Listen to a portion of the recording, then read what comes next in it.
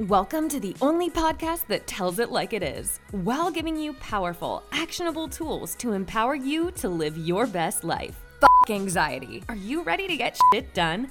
And now your host, anxiety expert and certified life coach, Vicki Louise.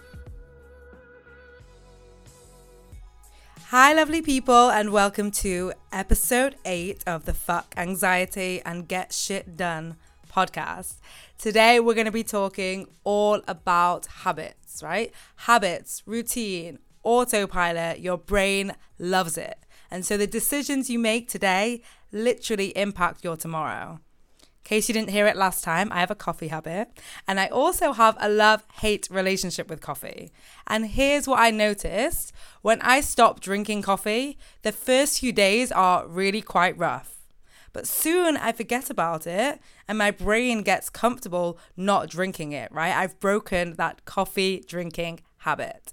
And I had the same experience in my past with exercise, but with the opposite way, right? When I'm in a routine of exercise already, it's so easy.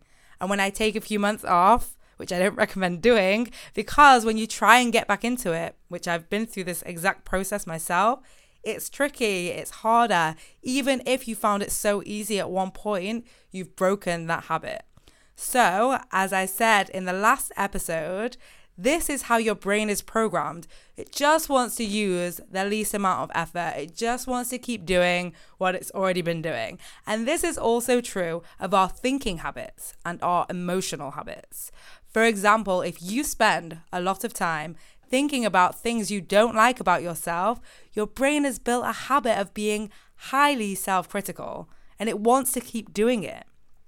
Even if the thoughts are not productive in any way, which they're not going to be, right? If you have a habit, let's say, of thinking about food and weight, your brain wants to continue thinking about food and weight and how much other people weigh and what other people are eating, even if you're feeling shitty about it. So the things you think about today are more likely to be the things that you think about tomorrow. So let's talk about anxiety, right? The anxiety habit. Because sometimes when I ask people what's causing your anxiety or what they're thinking about when they have anxiety, occasionally people come to me and say, I don't even know, right? I was just continuing on with something regular and then boom, anxiety struck me. And they have no idea where it came from or why it came up at that time. And this is because you can also build a habit of efficient anxiety. And let's say, as an example, you have anxiety about public speaking, something which you know I've had in the past, and it makes you really anxious. And not just to have to do it yourself. Soon you get anxious even when you know people and they're doing it.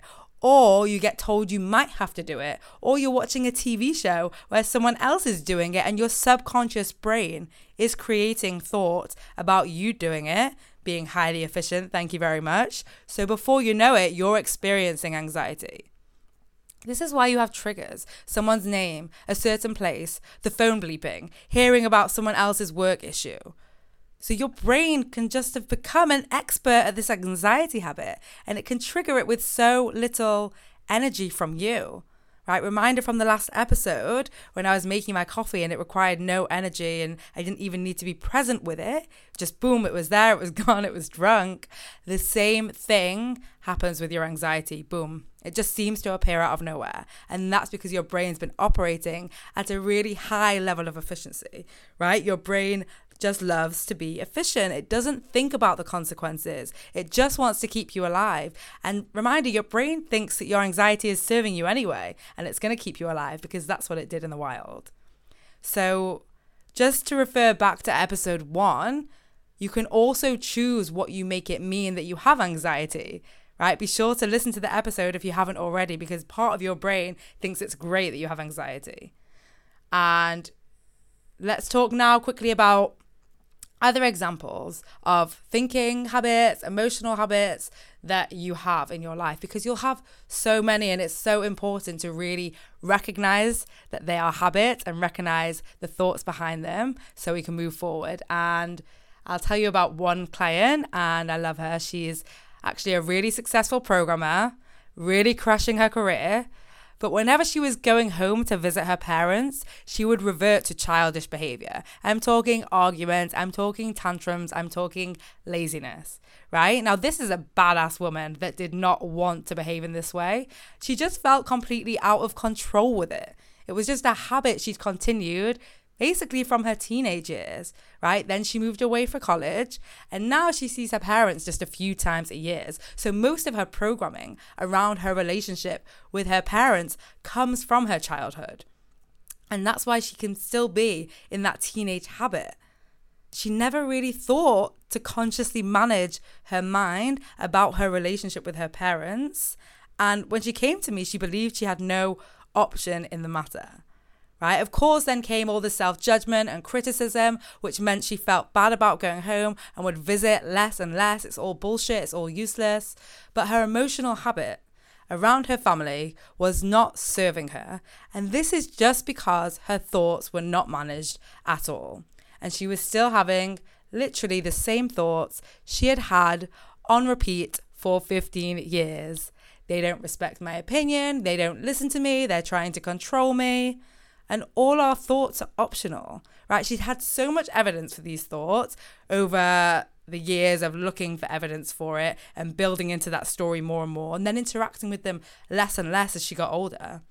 So all these thoughts, these optional thoughts that she didn't realize were optional, were creating defensive emotions that were causing her to behave in a way she really did not want to, right? Any of us would get defensive if we were in a story of that person doesn't respect my opinion, they're not listening to me, they're trying to control me, right? And I'm going to explain in a later episode the connection between our thoughts, our emotions, and our behavior, because it's a really powerful tool that's going to rock your world. It rocked mine.